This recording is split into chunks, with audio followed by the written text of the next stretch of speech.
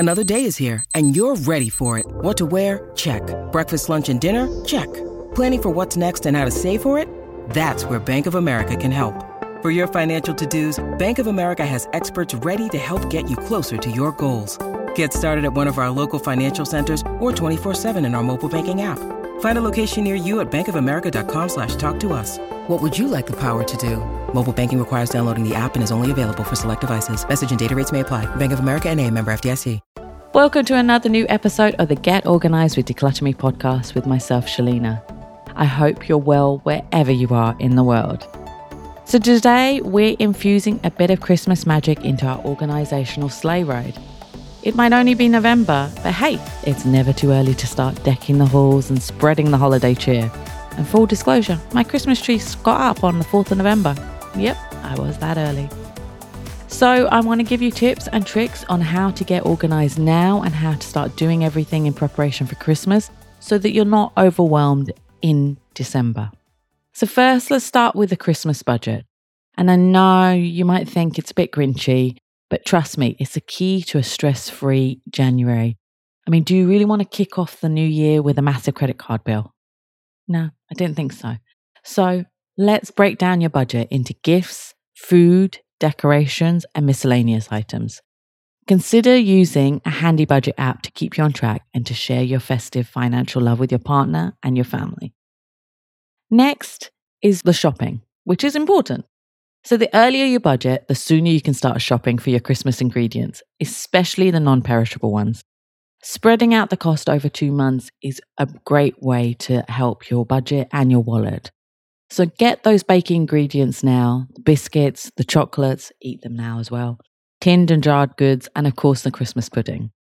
I have an obsession with the Marks & Spencer's Yule log. I have since I think the 90s or 2000s when they came out first. And I get one, 3 or 4 of them every year. And if I don't get them, I think I didn't get one recently in COVID time and I was devastated. So I budget for it, I plan for it, and as soon as I can get it from them, I start buying them. And in the old days, like when I was living here, I used to get family and friends to bring it over from the UK, but now they sell it here. So yeah, plan early and you can eat earlier as well and get into that festive mood in your tummy. But yeah. Next, if you're a baker, which I'm not, as you can tell because I buy your logs from Marks & Spencer's, now is the time to shine. Start baking and pop those goodies into the freezer. Whether you prep the dough for easy baking closer to Christmas or go all out to finish the treats, then put them into the freezer. But make sure the recipe is freezer friendly. And I am jealous that you're going to do that. Next, let's talk about decluttering and using your Christmas decorations sustainably. So the Christmas decorations, sift through them and, get rid of the ones that you're not using, are not in good shape, are broken. If they're fine, keep it. If not, consider passing it on or donating it responsibly. So if they're broken, put them in the recycle bin. And also consider putting up your tree early in November to lift your mood, like I did. So now let's talk about the presents. So I've shared in previous episodes, like episode 263, I've put it in the show notes, that I lean towards giving gifts, no gifts, and giving vouchers instead. So if you are into gift giving, start buying online during the November sales. So there was single sales recently, and there'll be a Black Friday sale, even though the rest of the world doesn't actually celebrate Thanksgiving, but they still have Black Friday sales. Instead of new wrapping, use eco-friendly alternatives such as paper carrier bags, or maps, or newspapers, or old gift wrapping, so that you don't have to spend money on buying new ones. Next, let's talk about cards. I mean, do you send Christmas cards? If you do, why not consider sending an e-card instead of the traditional paper cards? Get them ready in November to send out closer to Christmas. It's a win-win. There's less paper wastage, less trudging to the post box and to the post office, which I couldn't even remember what it's called because I don't go to it very often now. And if you're an expat, there's no panic because you've missed the card mailing deadline. It's just a win. If you love dressing up in Christmas, then why not use the Christmas outfits you used previously?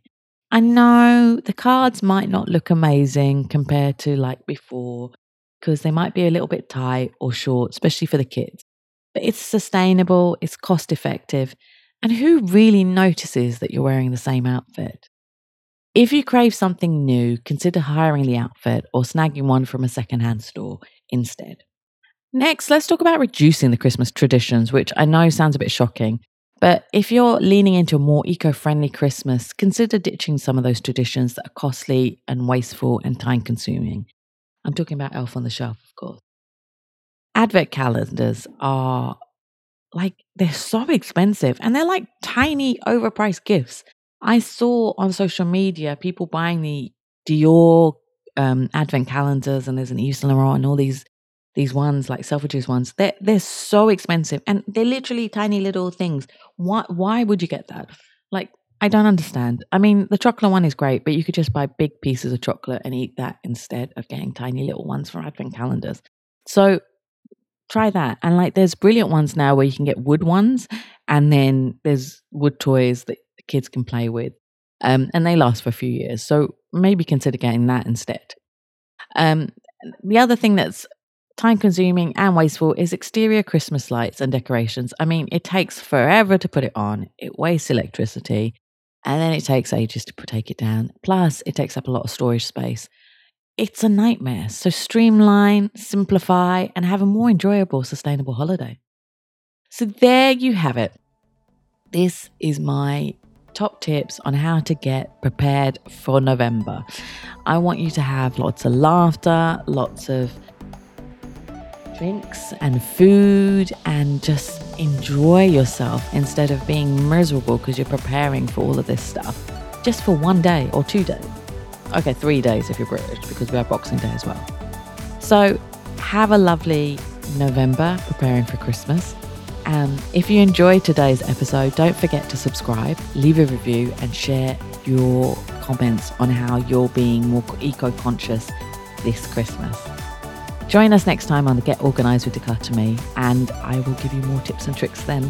Thanks for listening as always. Take care. Bye.